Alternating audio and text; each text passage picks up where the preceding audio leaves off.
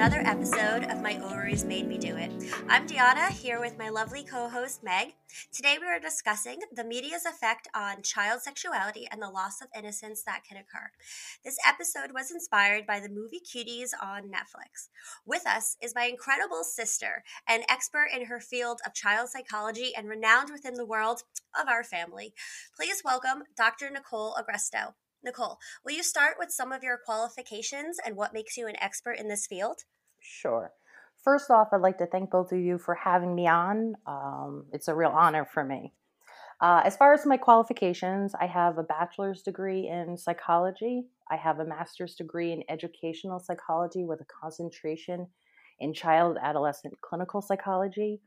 I have another master's degree in clinical psychology, and I have a doctorate in clinical psychology with a specialty in children and adolescents. So all my education has been in psychology and clinical work and focusing with children and adolescents. All of my clinical experience has also been with children and adolescents. I would say that I work with ages 3 to about 30. Like that's because young adults are also in my wheelhouse there. So some of the settings I've worked in have been in traditional schools, as well as centers, which are for children who could not maintain their behaviors like in a traditional school setting. So they get sent to a different kind of school. So it's a little bit more of an intense population of children. I've worked in residential settings with children and their families, community mental health I've done. And right now I'm in private practice. And the areas I generally specialize in are in child adolescent development. I mostly do therapy with specialties in anxiety, trauma, autism, depression. And I also do psychological evaluations for things like learning disabilities, autism, any kind of emotional or behavioral concern, or even gifted program placements. So that's a little bit of some of my background. Wonderful. Well, thank you for joining us here today. I was actually really excited to do this podcast because my dissertation actually was on the impact that social media has on adolescents' offline sexual behaviors. So I know this general area fairly well. That's awesome. That's pretty amazing because that's exactly what this episode is about. So, how do you see that with social media, with our pop stars being so accessible, not just during performances, but on Instagram in their everyday life, showing themselves often in a more sexualized way? How do you think that that is currently affecting or influencing our younger generation? 10, 11, 13-year-olds, even younger? Is that moving them more towards us, like their sexual life? Well, the first thing that I would like to just kind of to provide some context is to understand like the developmental tasks of, let's say, I'm going to call it adolescence. And yes, that can range anywhere from, let's say, 12 on, but it does apply younger. The most important thing during this time in children's lives is understanding themselves and who they are, but more importantly, how they fit in with others. So group identity and acceptance is the primary developmental task. So this is where, children and adolescents are making a shift from, their parents being their primary persons of importance to now peers, friends, and others. And so with adolescents, it's a very like egocentric kind of time. So what teens think is that, they look at themselves a whole lot, right? They're very self-critical. They think about themselves all the time, their appearance, what's going on, what do they say? But what they assume is that everyone else in the world is looking at them with that same level of intensity and scrutiny. All right. And I think that part is really important. Teens have a really hard time understanding that others are not focused on them. Right? They just do. It's really, it is. And it's not in a narcissistic kind of way at all. It tends to be actually very hurtful because, I'll have teenagers who walk down a hallway and tell me with 100% certainty that every single one of the people that they pass are looking, thinking, and judging them, like 100%, Yeah, right? hypercritical of ourselves. Hypercritical. So I think what's really important, and I'm going to expand upon it later, is just really understanding the importance of personal identity and group identity, because that's how these other things such as media or pop stars become so impactful, because it lines up with the developmental time for that to happen, you know? Mm-hmm. So as far as like, the pop stars, it's interesting because yes, I believe that, environment, our experiences, what we learn absolutely impacts us. So it really, it depends on many different things. Not everyone is going to be impacted in the same way as someone else, right? We look at ages, we look at previous experiences. When I was doing my research for my dissertation, when you're doing any kind of research that involves technology, it's always behind, because by the time the research comes out, the technology has already advanced. Yeah. Right? So Mm-hmm. when I was doing my dissertation, I think I finished it in 2013 and had started it, a number of years earlier. The research that was out there was pretty much exclusively on AOL Instant Messenger, chat rooms, and blogs. Now, none of those things were really active during that time. No. Right? So one, there's not a lot of research into it. The other thing is that children and adolescents tend to be an under-researched group anyway. So that's always difficulty.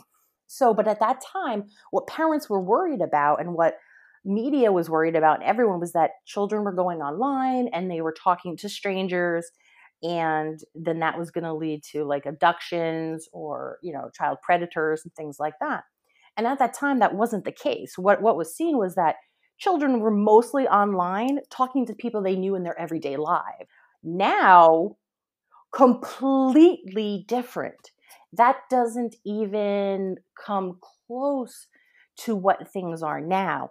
Now, not only are you communicating with any person you've ever met and all their extended friends, but now you are absolutely communicating with strangers online. Oh, yeah. And when you have celebrities that you were able to communicate with, like you can respond to their comments or things like this, you see their daily lives, and you're able to, I think, connect more with who you're seeing, right? Because prior, like if someone was, like a pop star, like you would just see them on TV, and that was pretty much it, right? You catch an interview here, catch an interview there, you're reading magazines, getting glimpses. So they still had this like celebrity, there was still a distance, right? Now with Instagram or Twitter, pop stars are also revealing themselves, who they are, quote unquote, when they're not the celebrity they are as well. They're real time, like home environments, things like that. It makes it seem like this person more, right? Yes. Which means anything that person does or says now has more weight to it. Are you seeing a difference in, your clients? Like, are you seeing a difference in their self-worth because of this? Because I feel like now children are kind of relating themselves to these likes and these comments and like, oh, my favorite pop star got back to me or things like that. Well, yeah. And to be honest, like what I have seen with celebrities is even up with, the adults that I see, the women I see in their 30s and 20s, is definitely when it comes to like beauty, traditional standards, body positivity, where it tends to be more negative. That's what I definitely see a lot, where, people are often talking about Instagram and how that makes them feel about themselves. And it tends to be more negative about their bodies. So they're not talking about sexualized impact, but part of that makes sense because depending on their age, they may not be aware of it. But I think an important point I want to make, and this was a large part of my dissertation as well, when we think about technology originally, first TVs were only in the family room, right? Okay, then one of us suddenly got a TV in our bedroom. Computers, again, in the family room. Over time, they've kind of gone into, our room. Now we have our phones. And I look at phones as an extension of personality, because there's a difference when you see messages come across a family TV in the family room and a message that's coming across your personal phone that you have decorated, you have customized, that you hold all the time, you put on your person, you sleep with, right? So the mode that you're receiving information becomes that much more meaningful. So for adolescents, when they're able to get their developmental needs met, they attach more meaning to that method, right? So cell phones are more than just technology. They really are an extension of I think people's identity, and I say the same thing for adults. There's no difference here, right? Other than, I mean, correction, there are differences, but the same things that children and adolescents struggle with, so do adults. It's about understanding the power of it, which is, I think, what you guys are talking about when you're bringing out the point of celebrities or pop stars, or you guys had referenced some dolls that were sexually suggestive, or movies that are targeted. Those things absolutely have an impact, but I think it's also to understand that becomes even more impactful now, because I think of the phone and what a phone means to people. Yeah. Yeah, well, looking at media then and this influence on the youth, you're seeing Mm-hmm. children that are 8, 9, 10, 11, 12 years old having their own Instagrams or having access to more of these visuals, and how that affects their development in a sexual way. I know that, for example, the internet was not a thing when I was a child, but when I was younger, I would read romance novels, and that opened my mind to a sexual world that I did definitely not understand or comprehend. But by about 10 years old, I was all of a sudden, sex was something that was within the media that I was consuming. Mm-hmm. And it was a romance novel, and that was what I was exposed to. Children are exposed to so much more now. They're influenced by their peers, but we're seeing that 12-year-olds are able to watch 15-year-olds, 17-year-olds, 20-year-olds, 30-year-olds, and them of those older ages living their life. Do you notice that the younger generation is then in a way sort of fast forwarding through their youth more towards adult themes within their life? Well, sure. You were talking about like loss of innocence and fast forwarding. So as I said, not everyone is impacted the same. So I'm going to talk a little bit about some of the factors that children and teens who are probably more at risk for exactly what you're talking about. Okay. So first off, yes, what are some of the negative impacts? Absolutely, there's an earlier onset for sexual activity, or the possibility. Everything here is a possibility. There are no absolutes, okay? So you have earlier onset for sexual activity. There's promiscuity. There can be a sense of self-worth that is based on sexual attention from others. And I think that is a key point when it comes to social media and Instagram, like you were saying, Deanna. Yeah, absolutely. The moment you said that, I started nodding my head. Yes. Yeah. Mm-hmm. Not only can they feel sexually objectified, what happens is they also start holding sexual objectifications of others, right? So it's not just what they take in, and then it also changes how they view others. Also, there's an increased possibility of mental health concerns such as anxiety, depression, health concerns. If they're engaging in sexual behaviors, they're at a higher risk for STIs. And then once these things happen, then yeah, they're more at risk for substance use or even legal issues. So what kind of makes some children or adolescents more vulnerable and susceptible to this than to others would be one, children or teens who have a poorly developed like decision-making skills. They have limited insight and judgment into how their behaviors impact themselves or others. Very impulsive people. Teens and children who externalize their distress. So when something is going on that's upsetting them, they're more likely to act out, versus other children and teens who internalize and they kind of keep it within themselves. Any sort of substance use, children and teens who come from families that were very chaotic, any sort of abuse, physical, emotional, but especially sexual abuse, which would probably be the foundation of earlier sexualized just behaviors. Children and teens who have a poor sense of who they are and they need validation from others, as well as in families where there's poor parental attachment or involvement. In my research, there is this quote I put in that is from I think it was a 17-year-old who said, When you get nice messages, it makes you feel loved. And that's what I'm saying. That's very powerful and that's very poignant. So to your point, like when you're talking about likes and things like that, that becomes the focus, right? It's like, how do I increase my likes? Because my likes mean Love. love, right? And Yeah. then it's coming from your phone. Again, like it just makes it a little bit more intense.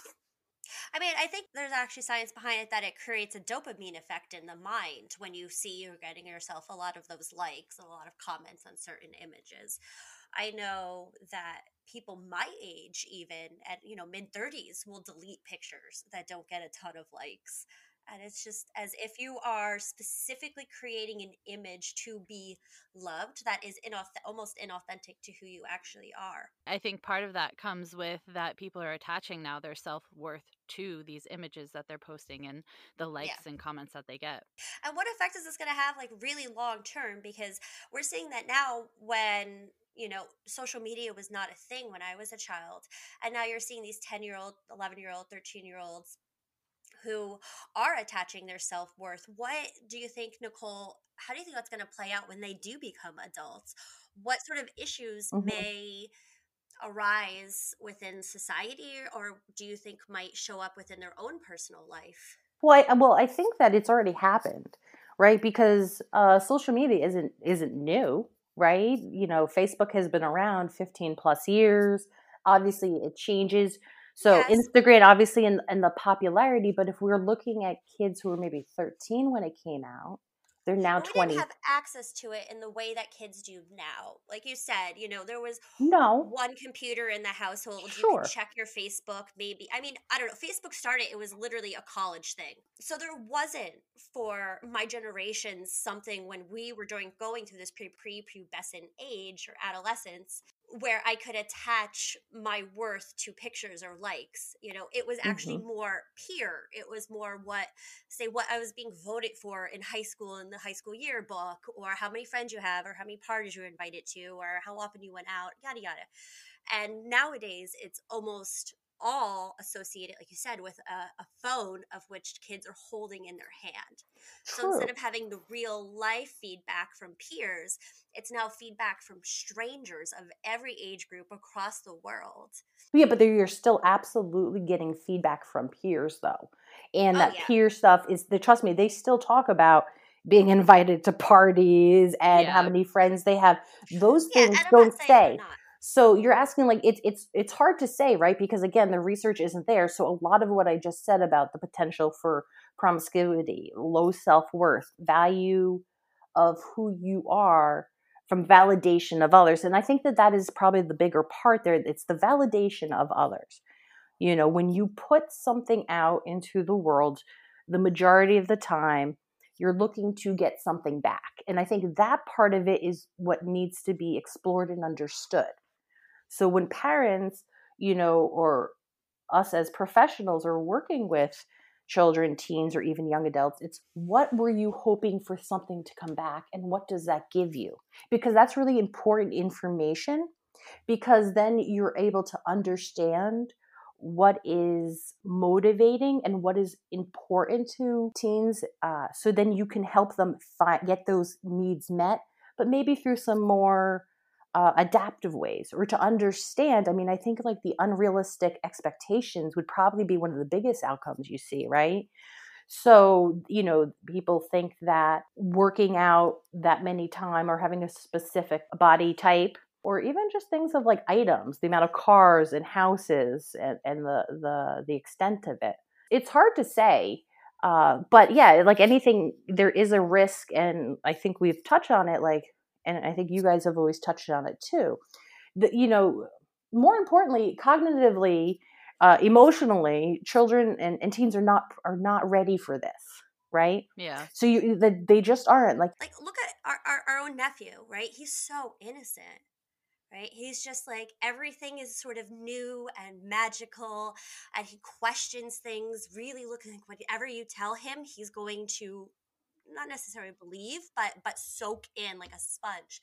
And then kids get to a point where they're soaking that in now of pop stars that like Miley Cyrus, right? Miley Cyrus was someone that kids loved. Hannah Sure. Montana was so popular. And then to break away from being a child star, the pop star, then she went in the complete opposite sort of direction, you would say. She went and embraced all of her sexuality and flaunted that. And that is very powerful for her. And I'm not saying anything against her as a woman, but Hmm. the effects that then has on the younger children Sure. that looked up to her.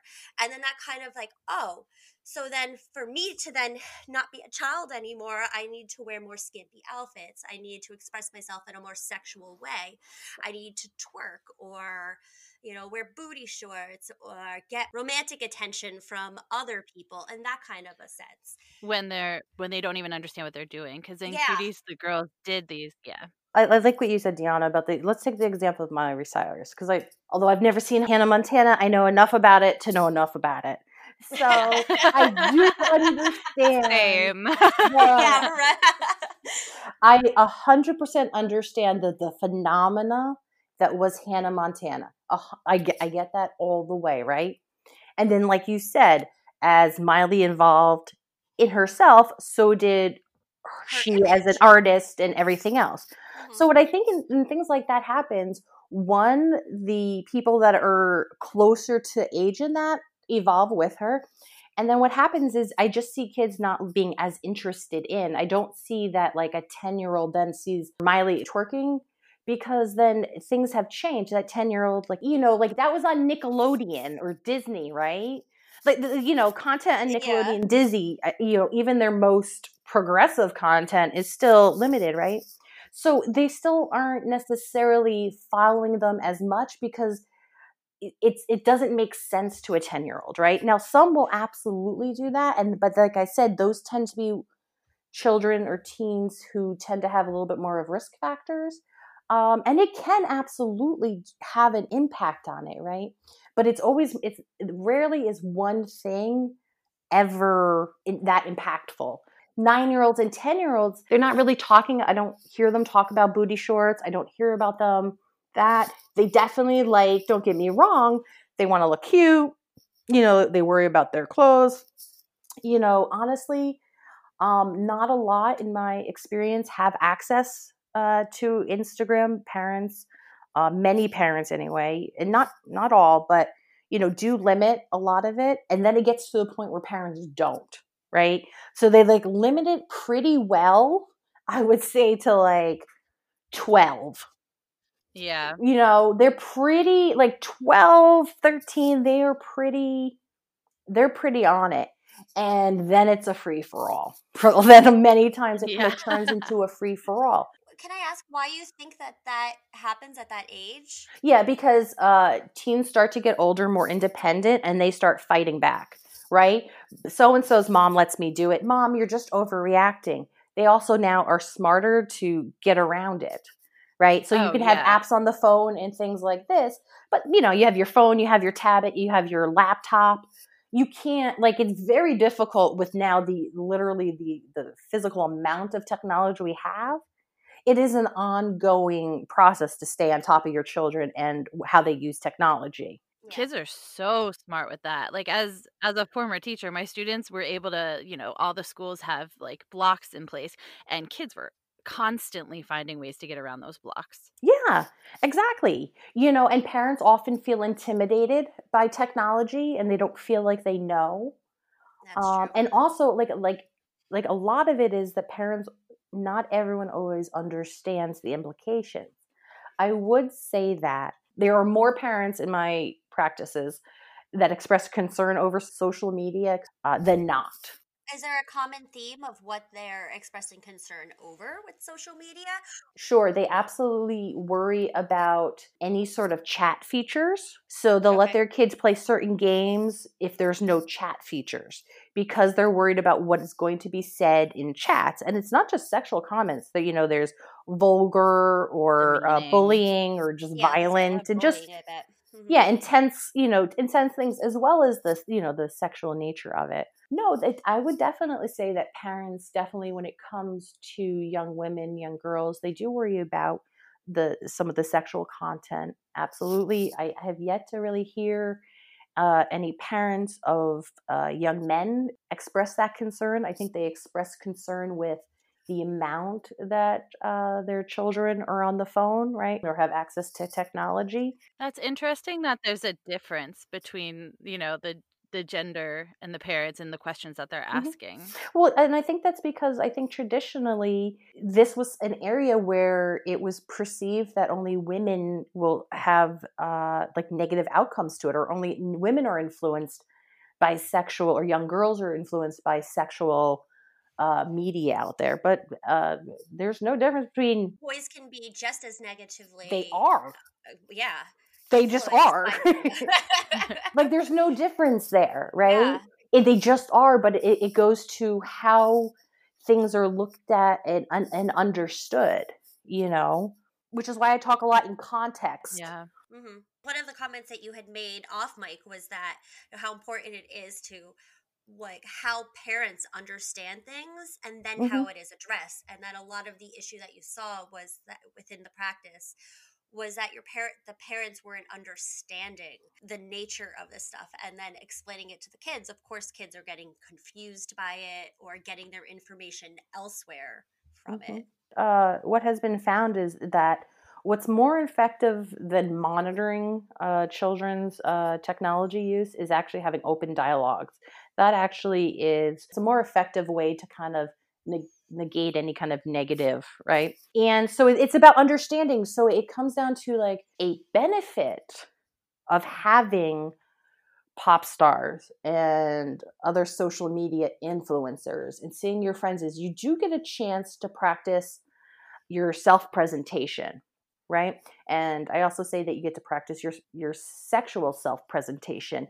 So I'm glad you're making this point because I did want to touch on that a little bit. It's actually, in a way, you can look at it in a couple ways. Children, going, even 7, 8-year-old, 9-year-olds, right? We all practice our self-presentation. It is comparable when you look at children when they start to dress themselves, start to do their own hair, and start to figure out makeup, right? That is still them practicing their self-presentation out into the world.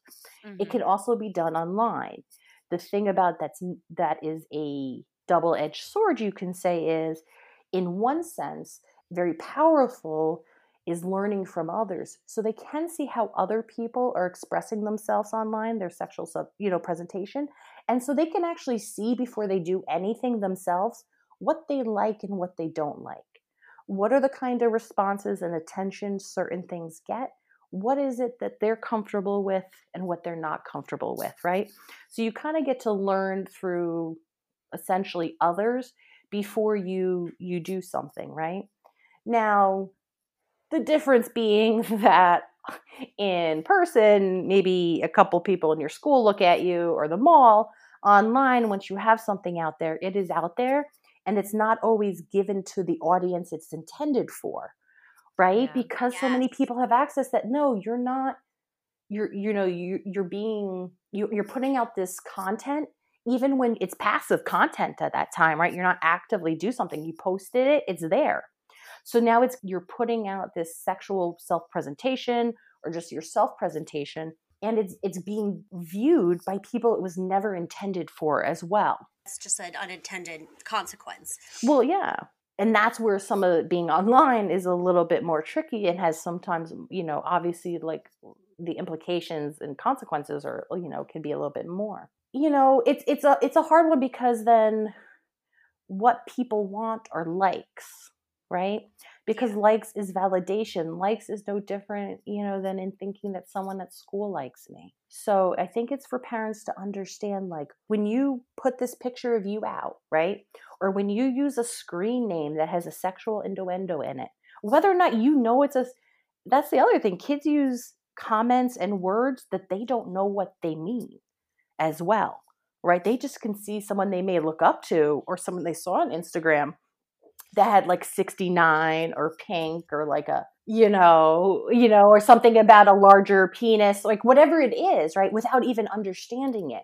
So Yeah. one, it's about the conversation. How were you feeling in this picture? What were you trying to like tell others, right? And how do you think people like saw that? What do you think they thought? And you have to understand like how their minds are working to help guide them. You know, we talk about young children. It's a lot of black and white thinking, right? It's Hmm. this or it's that. Mhm. Abstract Mhm. concepts, Yeah. complex thoughts or behaviors. They're not there developmentally. So it's a way to start understanding what are they trying to do, what are they trying to need, and then it will help you, whoever's working with them, to then help develop that within them so they start to understand that, so it doesn't then continually then progress, because it's when it goes unaltered where then there's a lot of trouble there. Well, and I've heard that, if a child is exposed to something sexual, you can't take that back. But it sounds like from what you're saying is you can at least help to shape how they then go forward with that information, Sure. by having discussions with them. Honest, but they're at their age level, appropriate discussions of Yeah. saying, yes, you were exposed to this, but this is what it means in terms that you understand. And hopefully that answers enough of their questions that they don't try and seek more information from the internet. Well, or at least when you see they're going to continue to seek it, the Yeah. hope is they start to understand it differently. But I Mm. think it's important, Meg, to also know that one exposure to sex, like a sexual content, it really depends what it is. Like I gave Yeah. the example to Deanna yesterday. Like many children walk in on their parents having sex. You Hmm. want to talk about something traumatic, traumatizing, Yeah. right? But there's no long-term consequences because of that. There's movies and stuff like exactly what we're talking about, right? Well, I really love that. Where did you hear that, Megan? Do you remember that once a child is exposed to something, that they're not going to forget it, but It's not that they're not gonna forget it, it's that they've been exposed to it now, so it's like it's with them. It yeah. doesn't mean that they're gonna act on it, but it just Well, might no. provoke more questions or more research, and it was in that interview that I watched about the, director, actually. Mm-hmm. Okay. She was just kind of saying, like, once they're exposed, how and this is the question kind Mm-hmm. of the movie, is like, how do we handle targeting the appropriate, like the age appropriate information? Because like you said, children have access to their peers, they have access to the internet, they have access to all these tools that aren't necessarily their parents, Mm-hmm. and so how do parents kind of interject there and say, hey, all right, you have questions, like let's sit down and discuss it? Because I know for parents, I know Deanna and I, we've discussed this, how growing up with conversations was very different, Yeah. so maybe how can parents kind of address this if their children have kind of Mm-hmm. come up with some questions that they weren't necessarily ready or prepared to address yet? Oh, most of the time parents are never ready. You can just it Yeah, just I've you think you're ready, Yeah. and then the child drops me. That parent freezes like a deer in headlights. You're never ready. But I just want to go back to your point you're talking about, Meg, and like once a child has been exposed. Like again, they don't always carry things with them. But what I would say is that what it does is every exposure starts to desensitize you, right? Hmm. So yes. one exposure, the desensitization isn't that great, right? But Hmm. more and more exposures, which is what you're talking about when you're talking about more media, Yeah. more social media. It's that desensitization, excuse me, that I actually think is part of the issue, because it doesn't seem to be a big deal, or it's very common, Yeah, it's you very common. I know? mean, you're not just looking at one thing on Instagram, you're Hmm. scrolling through hundreds and Yeah. hundreds of images. And, if you click on one, you're going to be then shown more things similar. That's how it works online, is, the algorithm. And so then, yeah, you're seeing these children and seeing things over and over, a sexy image over and over again, or sexually explicit. Yeah, that also came into play, and we're not going to go into the discussion with toys too much here because we Yeah. did with our parent conversation, but that was mentioned with some of these toys where, buttons were placed in provocative areas, making questionable sounds, and, just because of the release of that toy, they said that that is a form of desensitization for these children now that you can't really take back. And like, no, there's no huge lasting harm, and they've, removed the toy since then, but it is still there. And so it's kind of like we have to be wary and look out for things like this. Because all those little moments add up. See, and I think it's Exactly. understanding that. It's understanding the context. So when you ask me, like, what can parents do? Well, one thing, the way to get comfortable having uncomfortable conversations is by having a lot of uncomfortable conversations. That's the only way to start to get comfortable with it, right? Yeah. Yeah. And that was something that Christine said in the parent conversation that we had, was that, it turned out that she was needing to have more mini conversations, 15-minute uncomfortable conversations over and over again, sometimes on the same subject, but in different ways, Yeah. until her child was able to understand it. And that then sort of prevented her from having to have like one big, all encompassing, super confusing, and overwhelming, difficult conversation. And so I'd assume that would be similar for most parents, is it's better to almost have those smaller, broken down conversations in like increments of a Mhm. sense to get more comfortable. Well, that, and it changes, right? There is no one conversation fits all, right? The Yeah. conversation you have in sex with Dion, like you're saying, with a 7-year-old, that conversation is very different to with a 12-year-old. So, Mm-hmm. like you're saying, yes, it has to be part of just normal conversations within the family. Because ultimately, what you want is you want your child coming to you.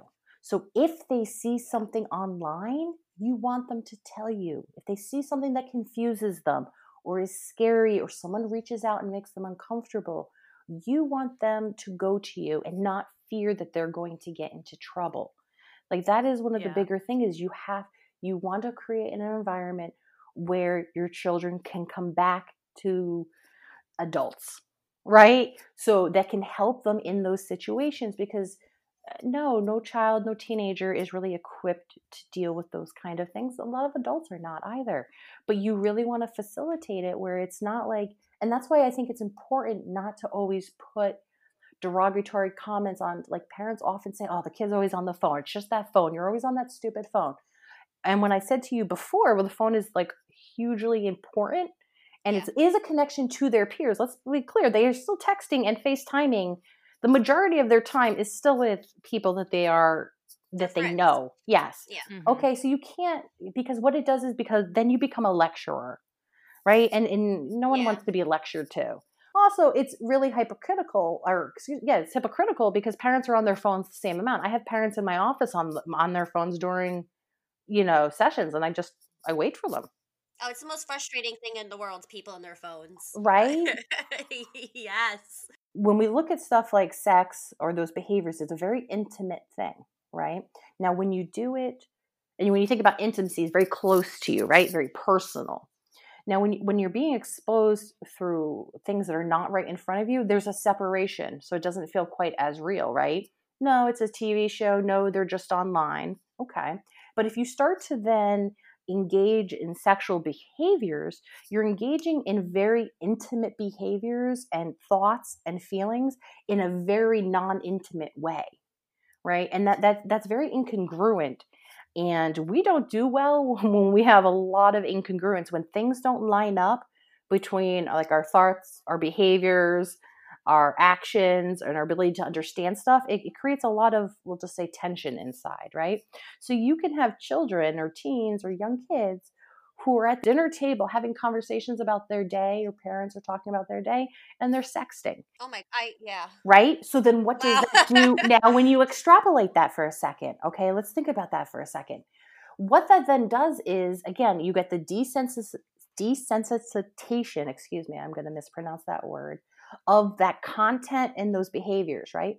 And a lot of times when you're having these kind of images, you're not in that same level of relationship as the person you're doing it with, right? So, like, if you're seeing these are not people necessarily online, or if you're exchanging pictures, or if you're putting out sexually provocative things out there, or you're getting this information back, like, generally sex and sexual behaviors typically are with people that are in some sort of relationship with, and you're a little bit closer. But now you're doing it with people that there isn't that connection with, that in-person connection. So Yeah. how I see that playing out is then when you are in person, what it does is you're now at a farther state in your sexual relationship than you are in your relationship in general. Yeah. Right? And sex is such a complicated thing anyway. Like developmentally, no, cognitively, emotionally, children and teens are not ready for that, especially when it's that incongruent. So yes, it can speed up, I think sexual behaviors. I also think that it possibly puts you in a chance. It's easy to say things online, right? And so Yeah. that's like a good thing, right? Because I can practice being sexual online. And if it goes too far, I can just not answer.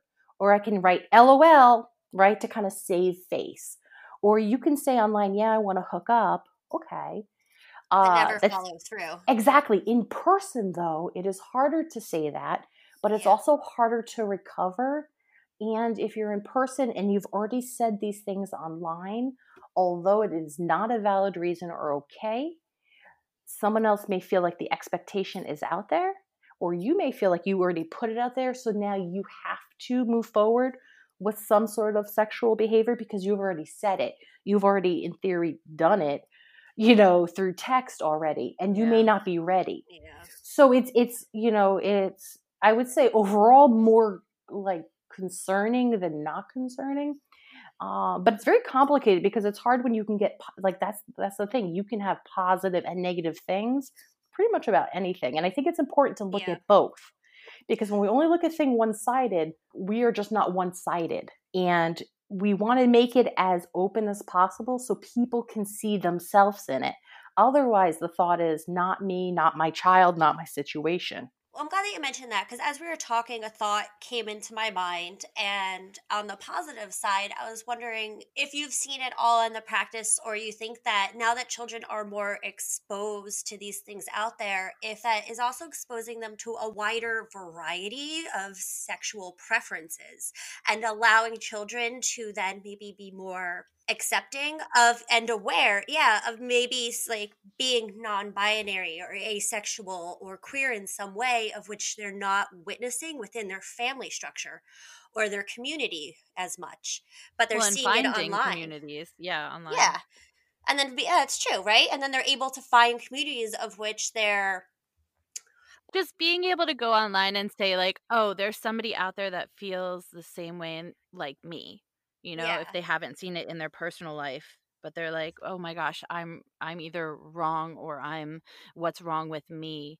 And then Hmm. being able to find somebody online that does align with like this as well, or I don't. Yeah, like one of the things that we've discussed in other podcasts and in life is that growing up, for me, in my world, I wasn't aware of all of the sexuality. There was straight, there was gay, and there was bi, and those were pretty much the only things that I was aware of. And then I became, as I got a lot older, I realized that there's a whole spectrum to it. But Mhm. now that's more out there, and I was just curious if you think that children being able to be aware of the spectrum at a younger age is actually leading to some more sexual positivity within their life. Yeah, 100%. I think that what a great way. And yes, I think earlier exposure is a thing because representation matters, right? But good representation matters more. So Yeah. it's great to find a community, but it's also finding a healthy community. But yes, to find out that there are other people like you that do not necessarily see their gender as one or the other, or that understanding what does spectrum mean, and understanding that not only like that there is no, like, even bisexuality is not like a 50% thing, not like I 50% like men and I 50% like women. For some people they do, for many people that's not how it is. Yeah. And the strengths, like, yeah, I like men and women, but you know what, I find myself at this point in my life I'm more strongly attracted to men, right? And that does shift, and that's hard, but I think that it gives a great opportunity for education, for support. LGBTQT kids and that population is one of the most at-risk populations we have.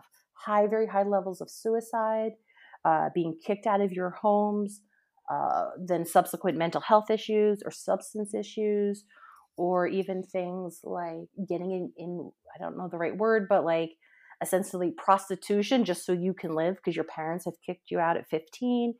And what are you to do next? So yes, I think that is where information and community and connection is ultimately important. And I think it's fantastic not only for children, but then also for their parents as well, or others in the family, or others just in general, Mm-hmm. right? Because the more we know, the more we understand. And then we know how to help, or best have an idea of how to help, right? Mm-hmm. We don't know everything. Parents aren't given a handbook for anything. They don't know how to have conversations. No, and it changes from kid to kid anyway. Yeah. So even if you were to handle things with one child that you have, the next child's going to need you to parent in a new way. Or Yeah. in So, I think the information part of it, I think, is outstanding. I think that it also just, it depends on development and being able to differentiate healthy environments and toxic environments, because there's absolutely toxic communities of no matter where you are, right? But you Yeah. want healthy ones, and ones that do offer support, and even letting you know about resources, or things like that. Speaking of, healthy situations and healthy experiences, I know we wanted to kind of touch on what does healthy sexuality look like in children at different stages? Because Yeah. I know every child develops differently, but is there kind of like an idea of what we might see in kids at different ages generally? Sure. I think the children don't understand identity, right? That's not a concept they quite understand. Now, that doesn't mean they don't understand liking people or their bodies. Like, their bodies feel good.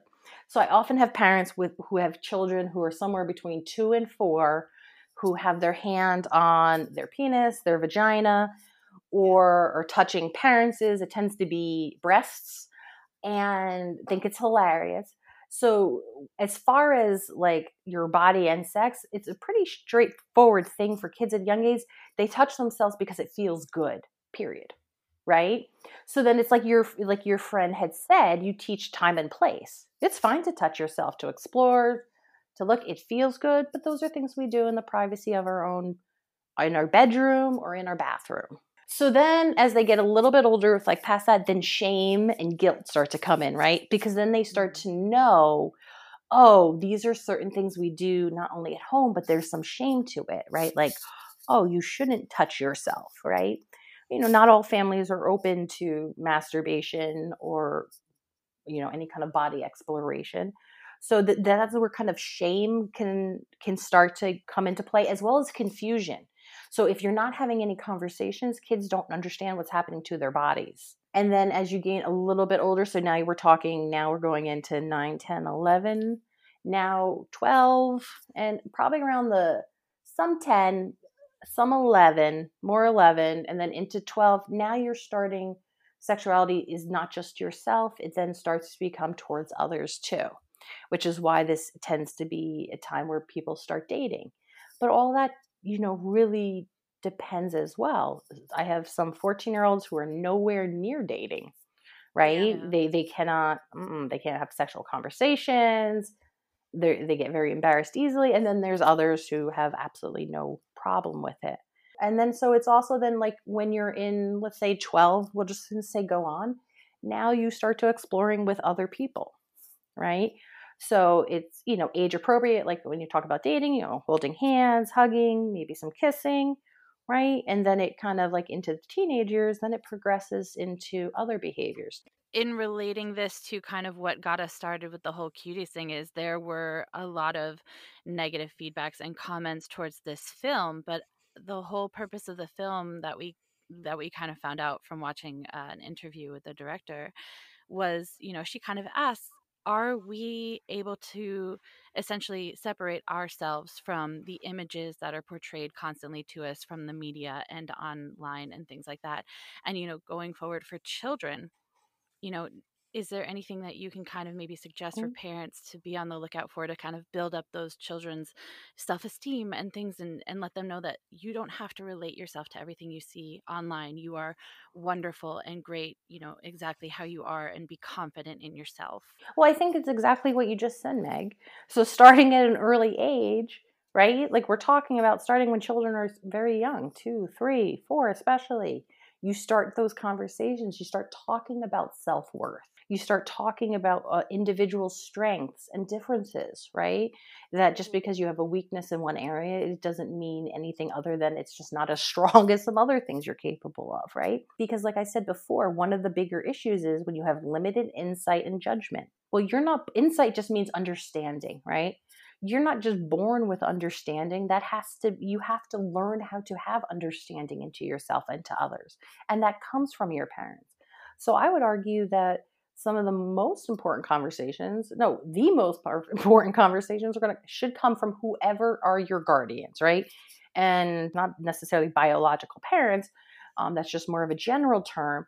But yes, from an early age, Meg, that's what you do. You talk about self-worth. You talk about validation, because the truth is people who seek out external validation, it will never be enough.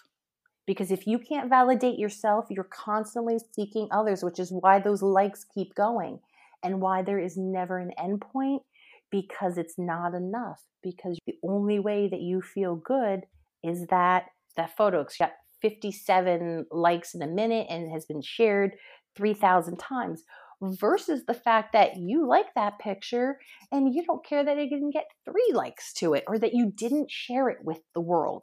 You just liked it for you. Mm-hmm. Right. And I don't know how many times we just keep things to ourselves for us. It becomes very much of it occurs, it goes out. So I think that, those are important conversations. That was really beautiful. And do you have any tips for maybe parents that are struggling with their own self-worth? One of the groups that you said was most at risk are children that don't have that strong foundation at home. And I think that would go along with maybe the parents not even having a full understanding of this, or having, high self-worth or self-confidence. How do you would say to somebody who wants to be able to pass that forward to their child and give them the confidence that they don't even have themselves? Well, sure. One, you got to fake it till you make it. Yeah. If you're ingenuine, your children pick up on that. They understand hypocrisy, right? So if you're constantly walking around saying how terrible you look, even if you don't think someone's listening, they're listening, okay? So humans are humans, people are people, regardless of age. So the same things that you're advising your children to do are the exact same things you need to do for yourself. You have to start with loving yourself, validating who you are and what you are, and understanding. And I think this is the bigger point here. Like, we are not meant to be perfect. Humans are meant to error. And just because you make a mistake, it does not mean that everything about you is that. And I think that's an important point. So parents have to start doing it. And a lot of times what I tell parents is you have to model for kids. If you want them to start to develop critical thinking abilities, you have to demonstrate what your critical thinking abilities are. So like a way I have parents just demonstrate that, I go, when you make a mistake at work, right? And you messed up a schedule and then you had to call somebody in and they got annoyed. I go, say that at dinner time. I made a mistake. I made a mistake. Yeah. You know what? They're annoyed. Okay. I apologize. I'll buy them a coffee next week. It'll be all right. They knew that I covered for them last time. Or when you're going to run errands, right? You got a grocery store, hardware store, and clothes store. Well, most people do the grocery store last, right? Well, kids don't know that. So you have to talk that out. Like, hey, you know what? We got to do these 3 errands today. I think we're going to hit up Lowe's first because it's the closest. You know what? Then let's head over to TJ Maxx because that's going to be fun and we're going to wander around for a long time. And then we'll go to Publix because then we can just pick up the food and we don't have to worry about it in the car or worry about us being at TJ Maxx for too long. That's how you start to develop critical thinking ability. So it really needs to be modeled. That's great. Observation is so impactful. Like you've said it, children are sponges. We learn from our environment, which is what this entire podcast is about. It's about learning from our environment, right? Yeah. So parents, again, you say positive things about yourself. And if that's tough, then do not say the negative ones out loud, at least, right? Yeah. Because the truth in repetition cannot be done enough, because a lot of times when it comes to our negative self, like how we see ourselves, we're very rigid in our thinking, right? So we're only seeing things a very certain way.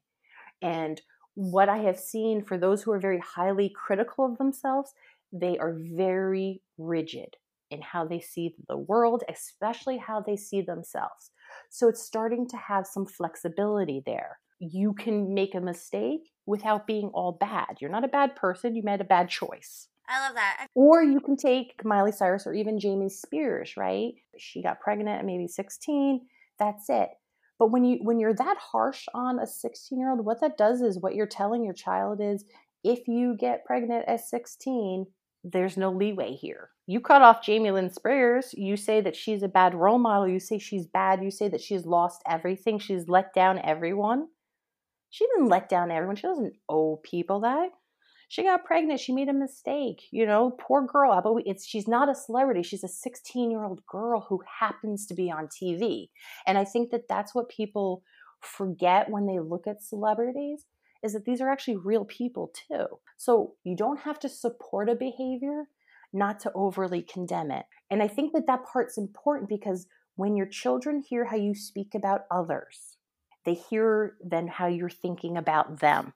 They don't, there's no differentiation to them. So when they hear how negative you are about this person, or how negative you are about sexuality in general, or, oh, she's showing skin, that all impacts how we then learn and look.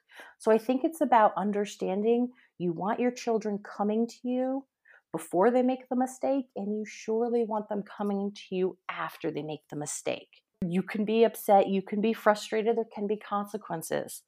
But what children don't know is that they are still loved, especially at age, when we're talking like 6, 7, 8-year-olds, 5-year-olds. It's very difficult for them to understand the concept that they can love and hate somebody at the same time, which is really upset, which is why kids, you don't want to get into trouble, and then you do everything you can so you're not found out. Yeah. Yeah. The beauty of it, there is no specific one way. There are no perfect words. There is no perfect ongoing conversation. I think if you are involved in your child's life and you have open conversations, like if you ask your child a question or you ask them what they're interested in, your next job is to close your lips and listen. Your job is not to then tell them why they're obsessed and why that is they need to get over it, or how unrealistic it is. It doesn't matter if you don't like it. What's important is you need to understand why your child does. What is it you like about this Miley Cyrus, or whatever kind of the image it is, right? Or this movie, or these dolls. What is it you like about it? Because if children are constantly telling you all the things that are very important to them, and parents are shooting it down, that's not a message that you want to convey to your child. Because basically what you're saying is the things that are most important to you, I don't think have any value. Yeah. Well, and that's even good information that you can use just in a regular life, not even just for children, but Yeah. how you address and talk to, all the people you come in contact with, and, how you handle your intimate relationships. Yeah. A little bit bringing this back to social media, I feel as if social media gives us the illusion that perfection is attainable, because you make those perfect posts or those perfect images, and you're able to edit images to make it seem, more, I hate to keep using the word, but more perfect. Yeah, I feel so silly because I haven't even, as a grown adult, can't always tell when somebody's edited their photos, like whether it's their hair or their makeup or their features or things. Like sometimes I'm like, wow, that person looks amazing, and then somebody will be like, yeah, but it's totally edited, and I'm a grown adult and I can't tell, so I can't even imagine like younger kids. Yeah, I mean, I went to photography school. I studied digital imaging. I did a lot of photoshopping, and even I struggle sometimes to see or to remember, oh, that's not reality there. That is a social media image. And those are two very separate things. And people only are going to, or typically people put the highlights up on social media and the best parts of themselves, as opposed to being like, man, I really messed up at work today and I got in trouble. Deanna, I really liked your point, and I want to just speak to that real quick, because you're right about that perfection being attainable. And Yeah. I think, like, you're right. Prior to this, it was what? Movies, TV shows, and magazines. Again, people they don't know. Now their classmates are touching their videos, like touching themselves up. So now they're taking the people around them are now looking more perfect, which is, again, is more impactful than even the celebrities. So Deanna, you're right. Like that is even I think a larger thing to consider as well.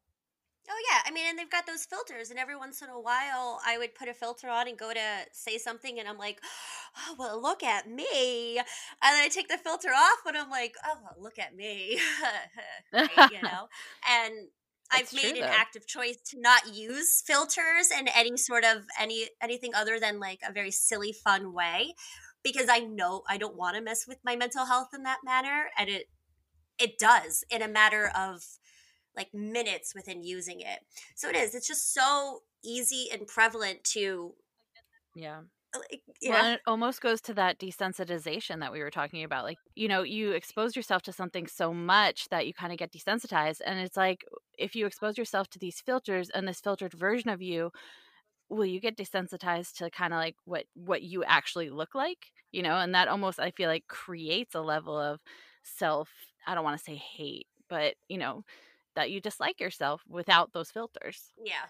Well, I think that there's a lot of resources out there. And I think it's the more resources you use, the better we all are. So there are professionals out there, there are books on child development. There are ways to learn how to have these conversations, talking to either other parents as well. Use your own support system around you to see how they've handled those conversations with their children, particularly if they have a child who's older than yours anyway. They've maybe already hit this a few years earlier. So I think it's just about, again, being comfortable with uncomfortable conversation. Which you can truly only do by having them and being uncomfortable. Yes. And with that, thank you so much for joining us here today, Dr. Nicole Agresto, based in Tampa. Thank you guys for having me. I appreciate it very much. And I appreciate the opportunity to speak on the behalf of children and adolescents. Join us next time for some more fun discussions. If you have any comments, please leave them at My Ovaries Made Me on Twitter. We're always looking for great feedback and to continue on talking with you. Until next time, stay happy, stay healthy, and stay curious.